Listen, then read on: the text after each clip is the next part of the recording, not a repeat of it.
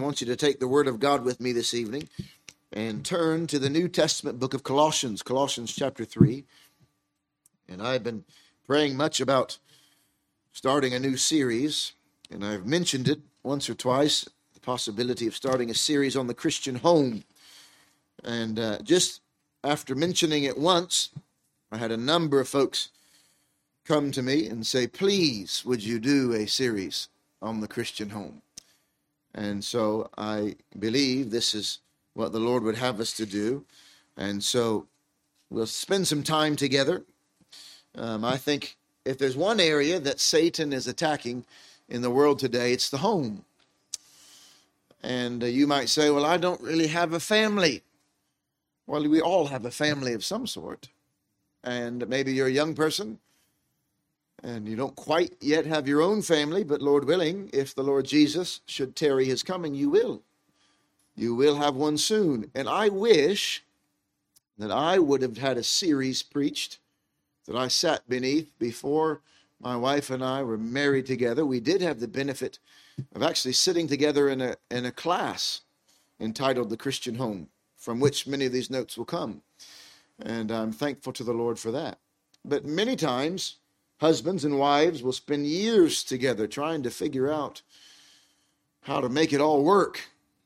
And it would have been helpful at the beginning to receive some sort of instruction from God's Word about the home. And so I'm going to begin a little bit of a series here.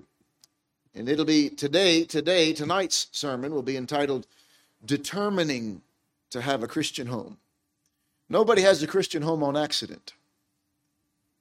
It doesn't happen by accident.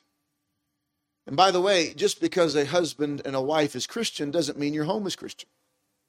That's one of the biggest mistakes people make. They think, well, we're both Christians, so automatically our home must be Christian. Not necessarily, although it's vital. If you expect to have a Christian home, then both husband and wife need to be Christian. Well, what makes it Christian? Well, I know, take all the bad things out. That'll make it Christian. Take out the drugs and take out the drink and take out the television and take out all the bad internet and take out everything bad, and then we'll have a Christian home. No, not necessarily. You could have a Jehovah's Witness home or a Mormon home. You could have a Muslim home. Doesn't mean you're a Christian home because you take all the bad out. In fact, it's not so much what you take out as it is what you put in. And we want to talk tonight about a determination to have a Christian home. If you are married tonight, then husbands, I hope you're determined that you will have a Christian home. Too many times men leave it to the wives to figure out. And it shouldn't be that way. Determined to have a Christian home. My pastor once said a Christian home was where husband and wife are believers, where the Word of God is read and applied daily. It's a home where they live in obedience to the Lord Jesus Christ, and a home where Christ has the preeminence. Now that's the kind of home I want. How do we do it? You might say, how on earth do we get that? There's a few things just by way of introduction I want to share with you, a few thoughts. I'll make mention of them. You can write the references down and check them later if you'd like. Psalm 127, verse number 1. You may know this, except the Lord build the house, they labor in vain that build. Except the Lord keep the city, the watchman waketh but in vain. This chapter is a very short one, 5 verses long. At the end of it, talks about children.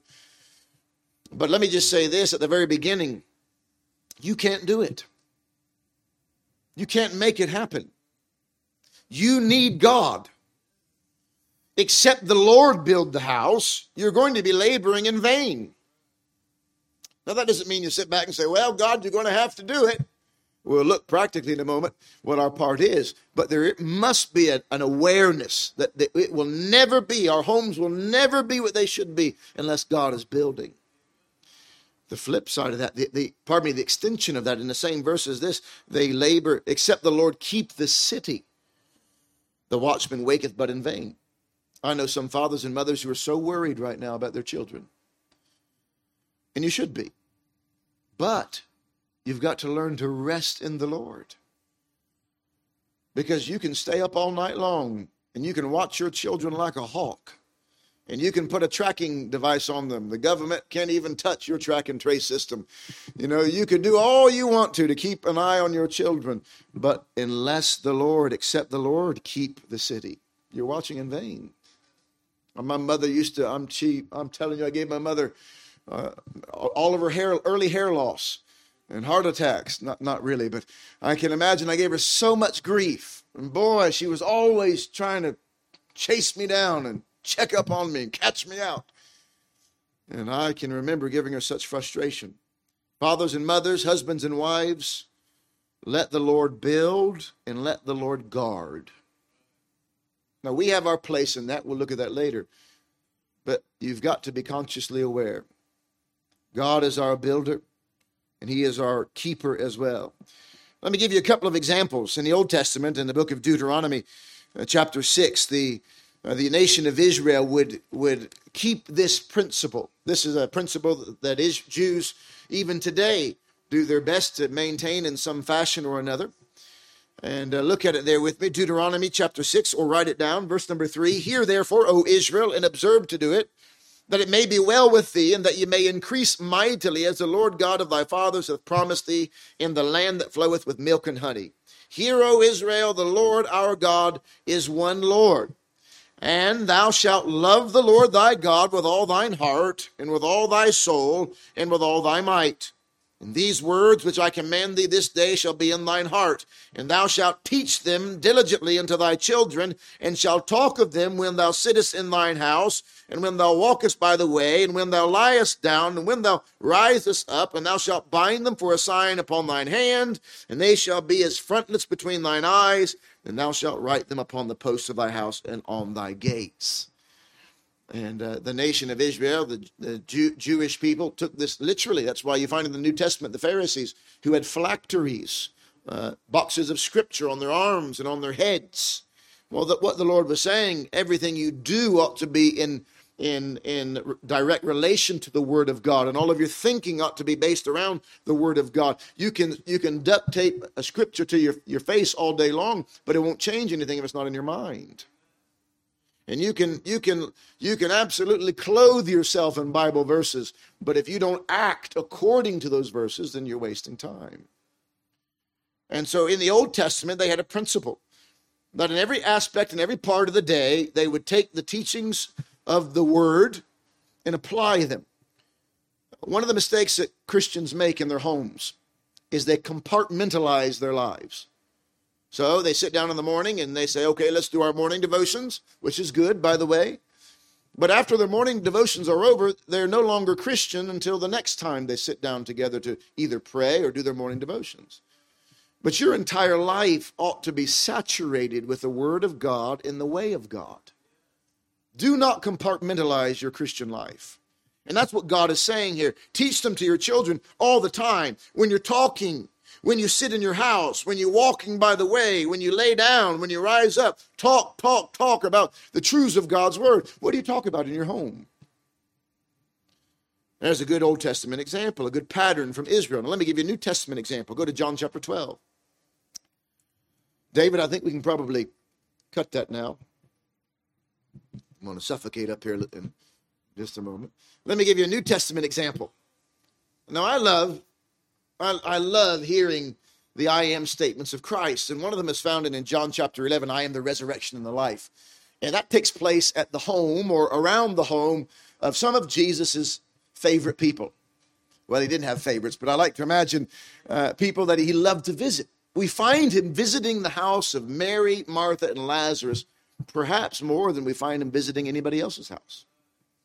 Now, that's interesting. That tells us they had a unique home. They had a very special home.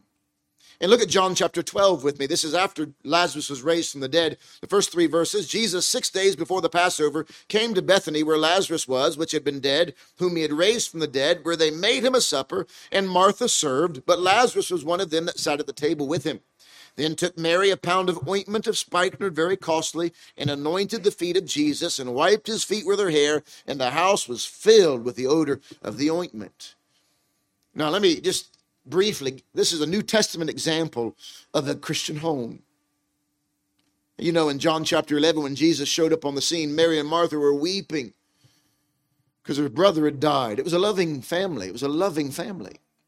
Now, I grew up with one brother, and believe me, if one of us got hurt, we weren't crying, we were usually laughing.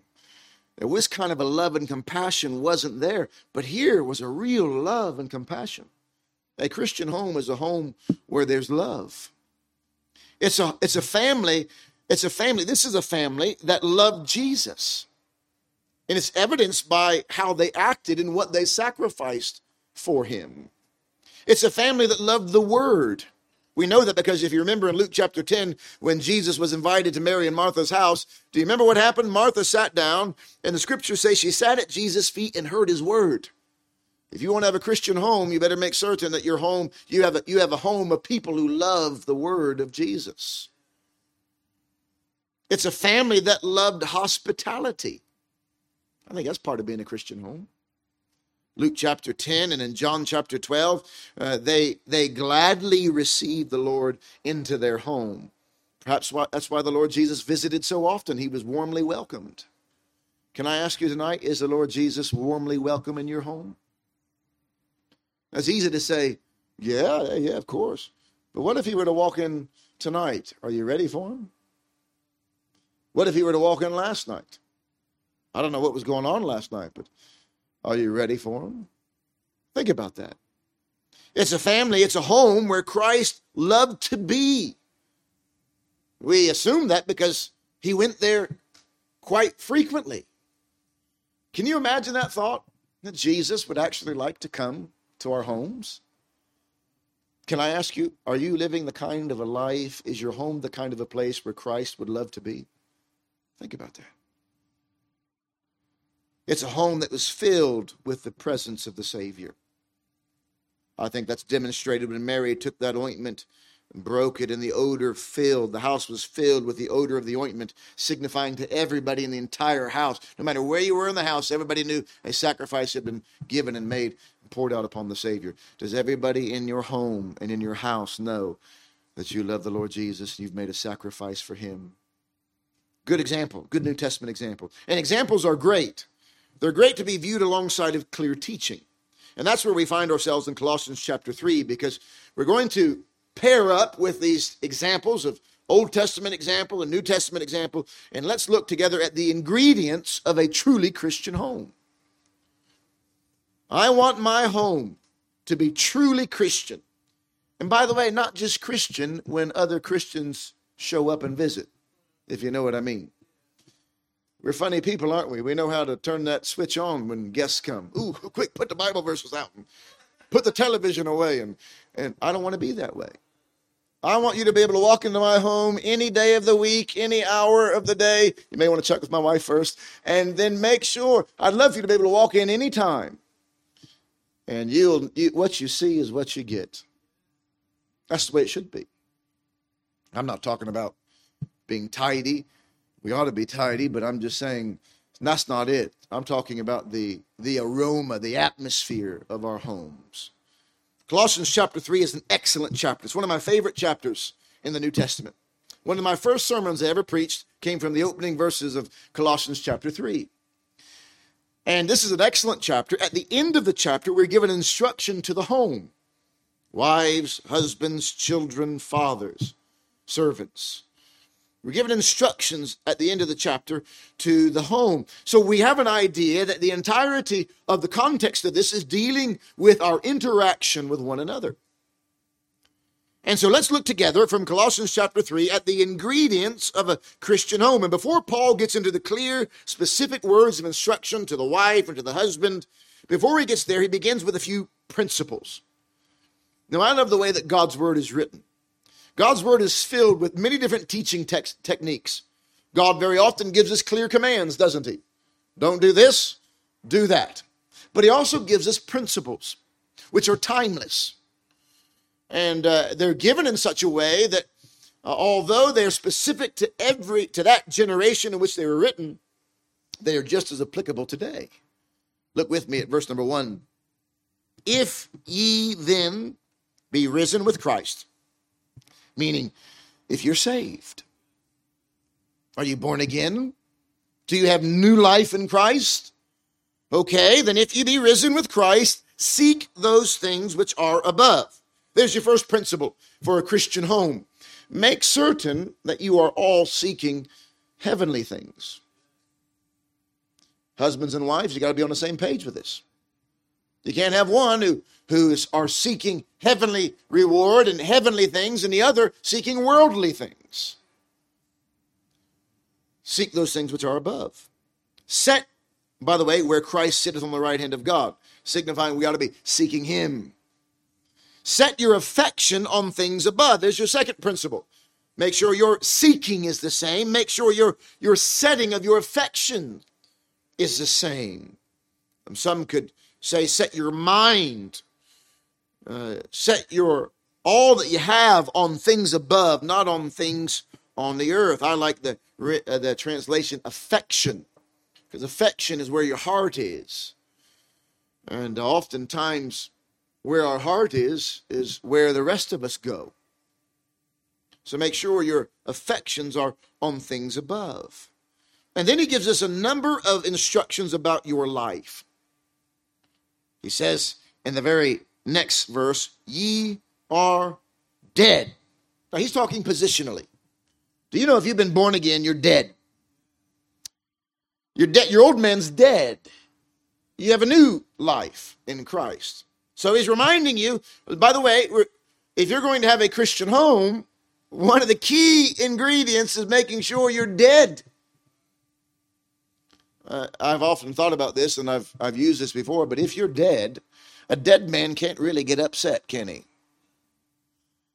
A dead man can't really get offended. You can call him names and you can say what you want to, but it's not going to bother him. Dead. And your life is hid with Christ in God. So Paul gives us positionally where we are. We are dead to our old man. We are hid with Christ in God. Beautiful picture. When Christ, who is our life, shall appear, then shall ye also appear with him in glory. And then he gives us some very practical instructions. Mortify, therefore, your members, which are upon the earth. And now he gives us an active word of instruction. You're going to have to put to death certain things. You know, every strife and contention and every fuss and every fight happens because somebody didn't put something to death. They didn't crucify the flesh. Only by strife cometh contention, the scripture says. I want you to remember that the next time there's an argument in your home, only by strife cometh contention. Pride. Only by strife, pride cometh contention. Mortify therefore your members which are upon the earth, fornication, uncleanness, inordinate affection, evil concupiscence, and covetousness, which is idolatry, for which things' sake the wrath of God cometh on the children of disobedience, in the which ye also walked sometime when ye lived in them. But now ye also put off all of these, anger, wrath, malice, blasphemy, filthy communication out of your mouth. Lie not one to another, seeing that ye have put off the old man with his deeds. Now there's a word of instruction about your mouth. I'm going to spend quite some time and a weeks ahead about your mouth and the danger that your tongue can cause in your home. The danger that you can do, the damage you can do with your tongue. And Paul tells us just there in 2 verses. And have put on the new man, which is renewed in knowledge after the image of him that created him, where there is neither Greek nor Jew, circumcision nor uncircumcision, barbarian, Scythian, bond or free, but Christ is all and in all.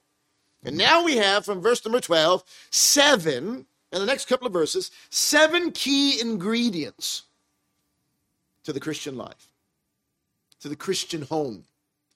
And I want you to circle them, remember them, write them down, do something so that you can examine and see whether or not these 7 things are present in your home. verse 12 and verse 13. Look at the first one. Put on, therefore, as the elect of God, as his children, as his chosen ones, we ought to have these 7 things in our lives individually and in our homes. Now, I want all of you to look here. That goes for children. Now, you know, children, I want all of you to know Jesus as your Savior. That's the first step. Coming to know Christ as your Savior. But from the top down, father, mother, children, these 7 things ought to be found. And I want you children to work at this. Look at verse number 12. Put on, therefore, as the elect of God, holy and beloved. That's a description for those who are his children. Holy. Are you living a holy life? And beloved. You are greatly loved of God. Put on, look what he says, first thing, bowels of mercies. First on the list. In the Bible, oftentimes the word bowel is a reference to the innermost part of a man. From our innermost being should flow mercies to our husbands and our wives. And they should be tender and compassionate mercies. Mercy is not giving somebody what they deserve. Now, there's nothing worse than a nagging wife or husband. I'll put that out there for my own safety. There's nothing worse. Someone who's constantly correcting the other spouse. That's damaging. And the first thing on the list are bowels of mercy from the very depths inside. Be merciful. You don't have to say everything that's wrong. Mercy is holding back. Mercy is not giving somebody what they deserve. Well, that was stupid. And you didn't have to say that. Why do you always, hold on. You don't have to say that. Bowels of mercy, tender mercies. Do you remember what David cried out? I think it's amazing to me that we can get on our knees and beg and plead God to have mercy upon us and then turn around and not be willing to give mercy to the one that we say we love the most. There's something wrong with that. Psalm 51, verse 1, have mercy upon me, O God, according to thy loving kindness, according to the multitude of thy tender mercies. Blot out my transgression. Well, then you and I ought to be willing to have tender mercies to our spouses. Tender, compassionate bowels of mercies. We should share with our spouse and our children everything that they're going through. And we should resent anything that brings them suffering, that brings them down. We should have a holy indignation inside of us when we see our husband or wife hurting. That should bother us. Bowels of mercy. Second on the list. Put on, therefore, as the elect of God, holy and beloved, bowels of mercy, kindness. Now, that ought to be self-explanatory. Now, I knew somebody growing up, I'm not going to mention their name or their relation to me, but I knew somebody growing up who was the kindest man in all the world to everybody that he met except his wife. And I always thought it was strange. He was very kind, very generous, very giving. But can I tell you, if it's not happening at home, I don't care how kind you are to everybody else in the world. Let it begin at home. If you can't show kindness to your husband or wife, then you can't show kindness to anyone. Make a list of kind things. Make a list of kind things you could do and you could say and things that you've thought about your wife or your husband. Kindness is really just a really simple thing, isn't it? Saying and doing good to those that we love as often as we can. My wife and I have tried our best. We're trying our best to raise our children in a way that's pleasing to the Lord. My wife has read more books certainly than I have. She reads them and tells me about them, and then that makes me feel like I've read it. But she's read a number of books about children, raising children in the fear and admonition of the Lord. And she read something one time that I'll never forget. She mentioned it to me. I don't remember who was youngest, but something like this. It said something like this. For every word of criticism towards your child, you ought to give 10 words of exhortation. I thought that was pretty good. Because it's easy, isn't it? to criticize and point out. That can be applied as well to husbands and wives. But especially the little ones, how tender they are. And it's not saying it's not saying don't set them right. It's not saying don't put them on the right path, but make sure that you're not always. There's nothing worse than a child feeling like they're always being fussed at. You ever felt that way? I felt that way growing up. Now, probably it's my own fault, I'm sure. And children, I'm sure much of it can be your fault. But let's be kind. Look at the third thing, bowels of mercy, number 1, kindness, number 2. Look at the next thing, humbleness of mind. This must be present in the Christian home, or you don't have a Christian home. A Christian home is a Christ-like home. Philippians chapter 2, let this mind be in you, which was also in Christ Jesus. The Bible says he made himself of no reputation. So there must be a humility of mind. It's the opposite of pride and arrogance. Pride thinks that I'm right and everybody else is wrong. And pride says, I need to be the one taken care of. How come my needs aren't being met? Humility of mind. Philippians chapter 2 and verse number 3 is that lovely little passage I just mentioned there. Let nothing be done through strife or vainglory, but in lowliness of mind, let each esteem other better than themselves. Can I tell you where many marriages fail? Is when the husband is thinking more of himself than he is his wife, or the wife is thinking more of herself than she is her husband. In lowliness of mind, let each esteem other better than themselves. Husband, you've got it wrong if you think that God sent that little lady along just to serve you and make your life easier. And wife, you've got it wrong if you think God sent that man along to take care of all of your problems. You're to labor together to honor and glorify the Lord. Humbleness of mind. That requires the mind of Jesus Christ. When something becomes your mindset, it becomes what you do without thinking. You ever had that? We say that before. They have that mindset, or I had this kind of a mindset. A humble mind will never constantly criticize the ones we love. It'll never seek to put down or humiliate them. A humble mind will always put the other first. Humility. Is there humility in your home? You can't say you have a Christian home if there's not humility present. But look at the next one on the list. Humbleness of mind, meekness. I love this word. You've probably heard me talk about this before if you've been around for any length of time. Meekness is more than gentleness. That's part of it. But meekness has to do with submission. Moses was called the meekest man that ever lived, and that's because he was in complete submission to the will of God. If meekness is present in a home, it will be evidenced by the fact that the husband is in submission to God, and the wife is in submission to the leading of her husband, and a mild quietness and stability will be present in the home. Meekness literally comes from a word that means used to the hand. That's a word that has to do with taming an animal. And an animal, all the strength of an animal being brought beneath control and submission of a master and an owner, and therefore becoming usable. If you looked at the Latin translation of Scripture, the word meekness there was from that word that meant used to the hand, in reference to taming an animal. Some of you need to be tamed. You're not meek. And because you're not meek, God can't use you.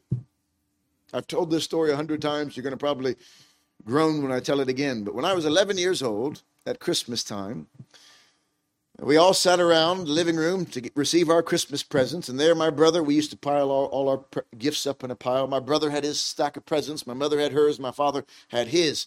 And I looked around and I said, hold on just a moment. My pile was a lot smaller than everybody else's. Something's not right here, I thought. I opened my presents, of course, more quickly than everybody else did, and I acted like I was happy with them while they continued unwrapping their presents. I couldn't help but feel like I'd been hard done by. I'd been cheated. And then after they had opened all of their presents, my mother looked at me and she said, "Oh, there's one more present for you." I thought, that's about time. And she said, "It's outside." So we went outside together down the hill to the barn. She slid open the barn door, and there was a brand new horse. And I was into horse riding at the time and training horses. And anyways, when I saw that horse, I was filled with such excitement. I threw my arms in the air like this. And the second I did that, that horse went nuts. My mother had bought that horse off of an Amish farm down the road. And they couldn't tame that horse.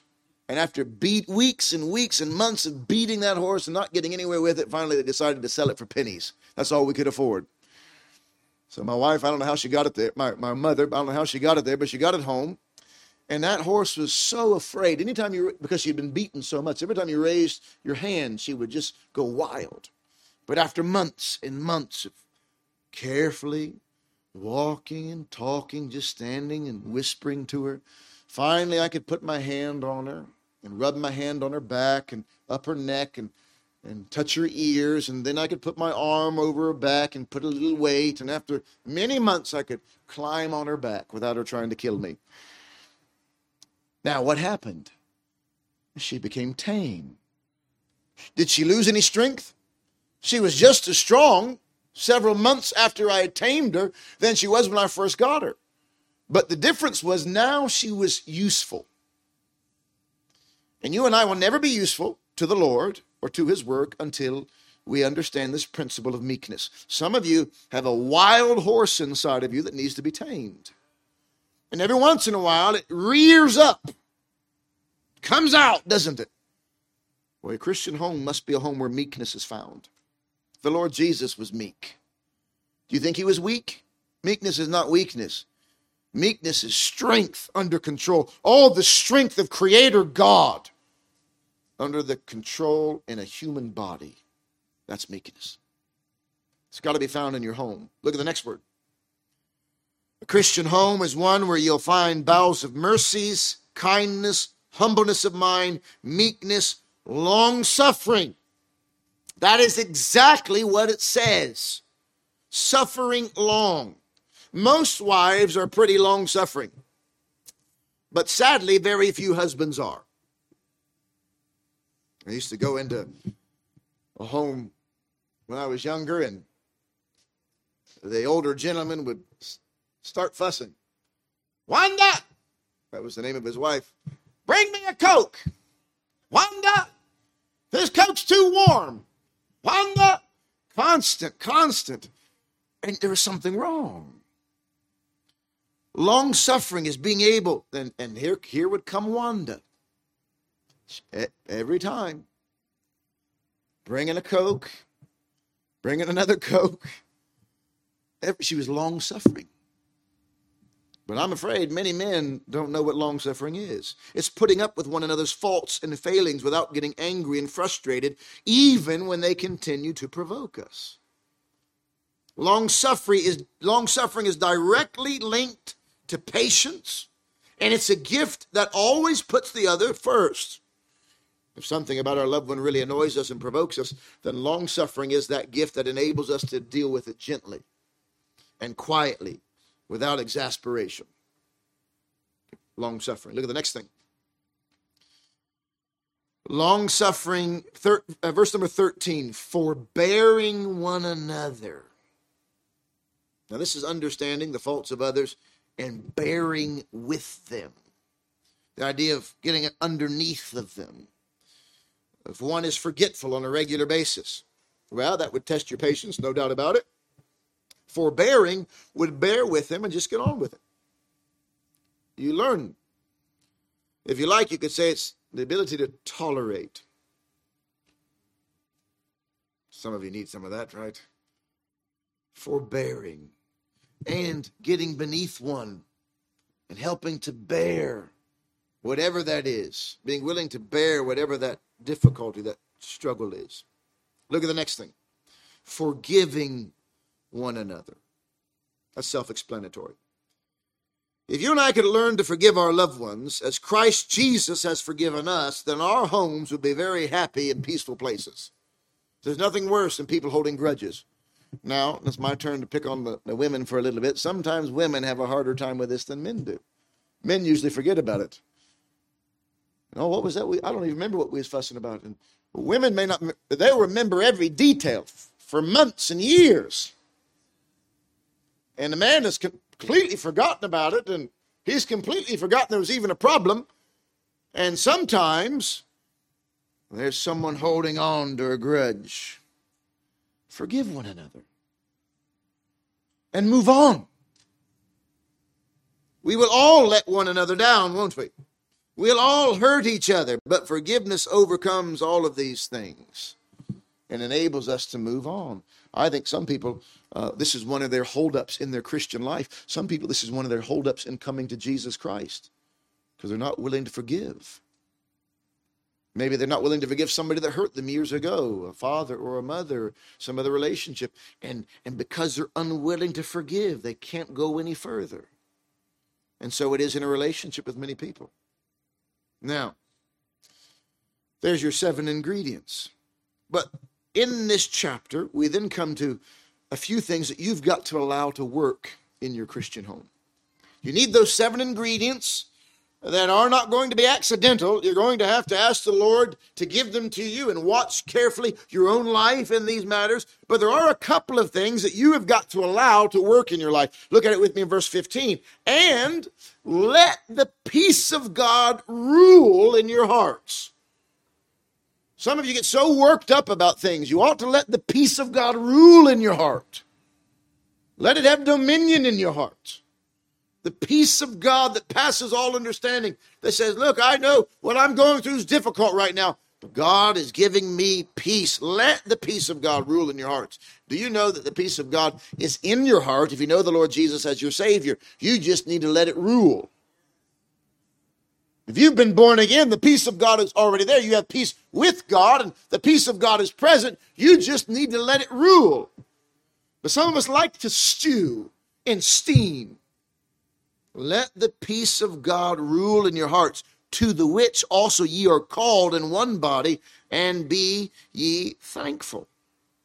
I wonder how many of your homes are thankful homes. Now, this week I pulled one of my children aside and pulled them up on my lap.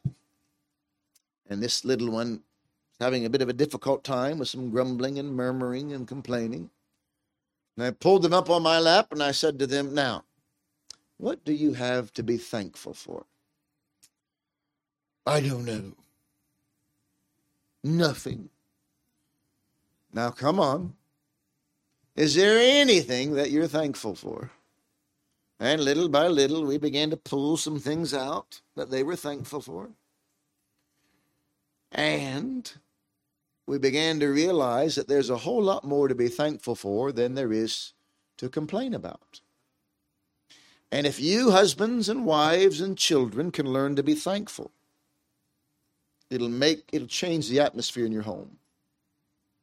I don't like this food. I don't like that. Be thankful that you've got food. Well, hold on. My trousers are dirty. I don't have any clean socks. At least you have socks. Put a dirty pair on. At least you've got socks. Be thankful. Learn to be thankful. And look what else it says. Let the word of Christ dwell in you richly. Allow the word of Christ. Now, I think that's significant. That's not just the word of God, although that's part of it, but the word of Christ. The teachings of the Lord Jesus Christ, which were extremely practical. Many of the teachings of Christ, if you, for instance, take the Sermon on the Mount, are extremely practical on how to live a blessed life. Extremely practical and warning of things to come. But let the words of Christ dwell, live in you richly. That doesn't mean just breeze through a chapter or two a day. Let it live in you. Let it work its way out of your life, out of your conversation in every part, richly. You ever met somebody? I love being around people who are in God's word. And it just flows. There are a couple of people I can think of right now. Every time I talk to them, it's an edifying spiritual conversation every time. Right to the chase. No talk about the weather, no talk about football, no talk about Corona. Straight to the chase. The Word of God. It's dwelling richly in them. It's bubbling over, and they can't help it. Your home ought to be like that. That'll change things. Your home ought to be a place where the Word of Christ is dwelling richly in all wisdom. And then we find something very interesting. We find the kind of instruction that should be found in your home. Now look what it says. Let the word of Christ dwell in you richly in all wisdom, teaching and admonishing one another.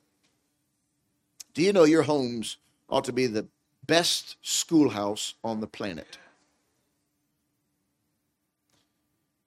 I'm not talking just about homeschooling or home educating, whatever term you want to use.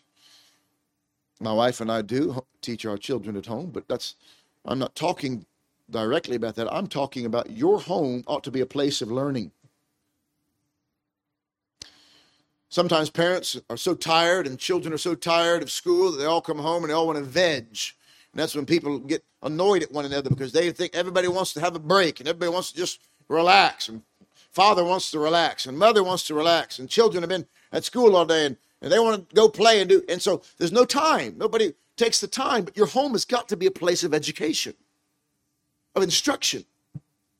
Every way imaginable. You're teaching your children how to respond. You're teaching your children what's important. You're teaching your children everything. I can remember growing up, my mother was always constantly nagging, sit up straight, stand up straight, constantly. And she was teaching me early how to present myself. Brush your teeth for 3 minutes a day. Oh, 3 minutes. Watch the clock. She was teaching me things without even realizing it. Teaching me things about hygiene, teaching me things about a work ethic, dragging me out of bed to do chores every day. And that was good. Your home is a place of instruction. But look what the scriptures say, teaching and admonishing out of this word of Christ dwelling in you richly, teaching and admonishing one another in psalms and hymns and spiritual songs. This actually came up in our little prayer time here this week, which was very encouraging. And one of our friends is studying biblical languages, and sometimes people who sing exclusively psalms in churches use this to say, well, those are actually 3 titles of the kinds of psalms found in the Psalms. That's true in part, but the Psalms were never, ever alluded to with those 3 words like this. So Paul isn't saying just sing psalms. He's saying, look, you make certain that in your home you are educating and instructing one another by the way that the music you're singing and sharing with one another. So turn off the rubbish and put something on that will be edifying and instructing. Think about that. That you can even teach children by the things that you're listening to. Some of the fondest memories that I have with my children are when we crank up some Christian music together and singing out together. And I can just envision my children singing to the top of their lungs. That's a special thing to do. But you're teaching and admonishing. The word admonish means to warn, to caution, or to reprove gently. Teaching and admonishing one another in psalms and hymns and spiritual songs, singing with grace in your hearts to the Lord. What a marvelous opportunity in your home. Now I'm going to quickly run through the individuals that are listed here. We're out of time. But we're given in this text really 4 characters in the home. Look at it there briefly. Wives, husbands, children, fathers. Wives, submit yourselves to your own husbands as is fit in the Lord. Christian home ought to be a home where there is a submissive wife. Now, I know we're living in a culture that doesn't like to hear that.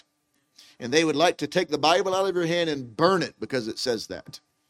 But God has a God-given, God-ordained method for the Christian home, and it works. It doesn't mean the man is better than the wife, it's a matter of order. Just as the Savior was submissive unto the Father. Do you think that that meant that Jesus, the Son, was any less than God the Father? No, it was a matter of order, a matter of submission. And so the man is not better than the wife. By the way, fellas, get that out of your head. It doesn't mean that you're better than the wife. It means you have the responsibility to lead and the accountability to care for your family. But a Christian home is one where the wives submit to their husbands, as unto the Lord, Paul writes to the Ephesians. Wives are to follow their husbands as they would follow Jesus. Now, I know your husband's not Jesus, but that's the way you ought to follow. Husbands, love your wives. The one word of instruction, love your wife. Because fellas, you and I don't really know how to do it. Love your wife. It's hard. We're not really, love to us, well, we all need love, of course, but for most fellas, we're okay. We're rough and ready. We don't need too many hugs, cuddles, and kisses. We can, we're okay. But a woman needs to be loved. And not the way you think she needs to be loved, but the way she thinks she needs to be loved. And that's where the conflict comes sometimes. We pat him on the back. Yes, I love you. Thank you. No. Love your wife. Love her. As Christ loved the church and gave himself. It's a sacrificial love. Gave himself for it. That's what Paul writes to the Ephesians. And it says, be not bitter against them. Because if you're not careful, you can get bitter with your wife. It's interesting. It doesn't say that to the wife, but it says it to the husband. Children, do you know what your word of instruction is? Children, obey your parents in all things, for this is well-pleasing unto the Lord. A Christian home is a home. Look here, children.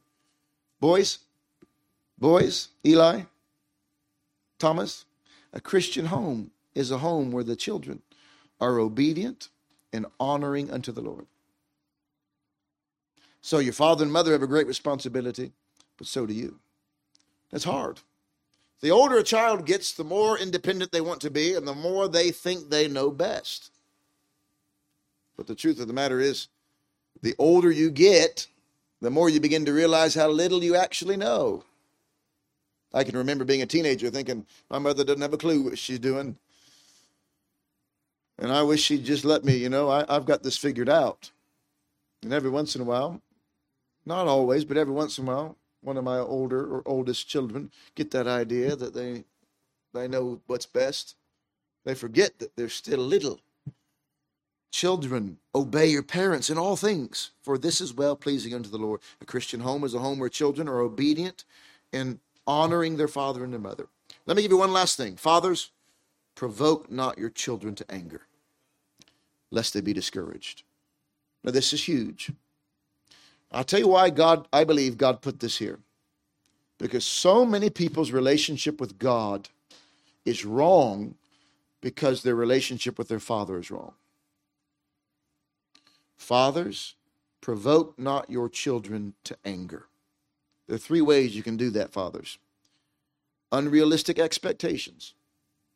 Look, your children are lost. They're born into this world lost. Do you forget that? They need to be saved.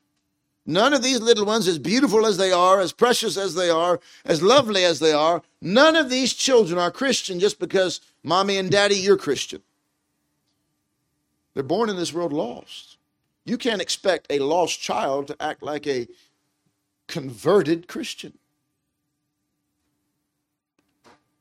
Now, I'm not saying you allow them to live in sin. I'm not saying that at all. Not at all. But how you deal with them and how you speak to them and how you handle them is crucial. Unrealistic expectations. Here's another way you can provoke your children, by hypocrisy. Fathers, look here. This is to you. Men, this is to us. Nothing provokes a child more than hypocrisy. Acting one way at church in front of all of God's people and another way at home. Your child sees that. Your child can see it. You're not fooling them.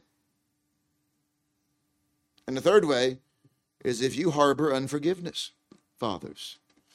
Provoke not your children to anger, lest they be discouraged. Now, this is just the beginning. I want every home every family in the Oxford Baptist Chapel to be truly a Christian home. So that's just me. Well, I want it to be a truly Christian home, beginning with just you. Well, it's just us two. We don't have any children. I want it to be a truly Christian home with just you two. And if you have children, your whole family. It will not happen by accident. But a church is only as strong as its families are. Satan is attacking the home and the families. So let's guard our homes, knowing that God ultimately is guarding them, watching them.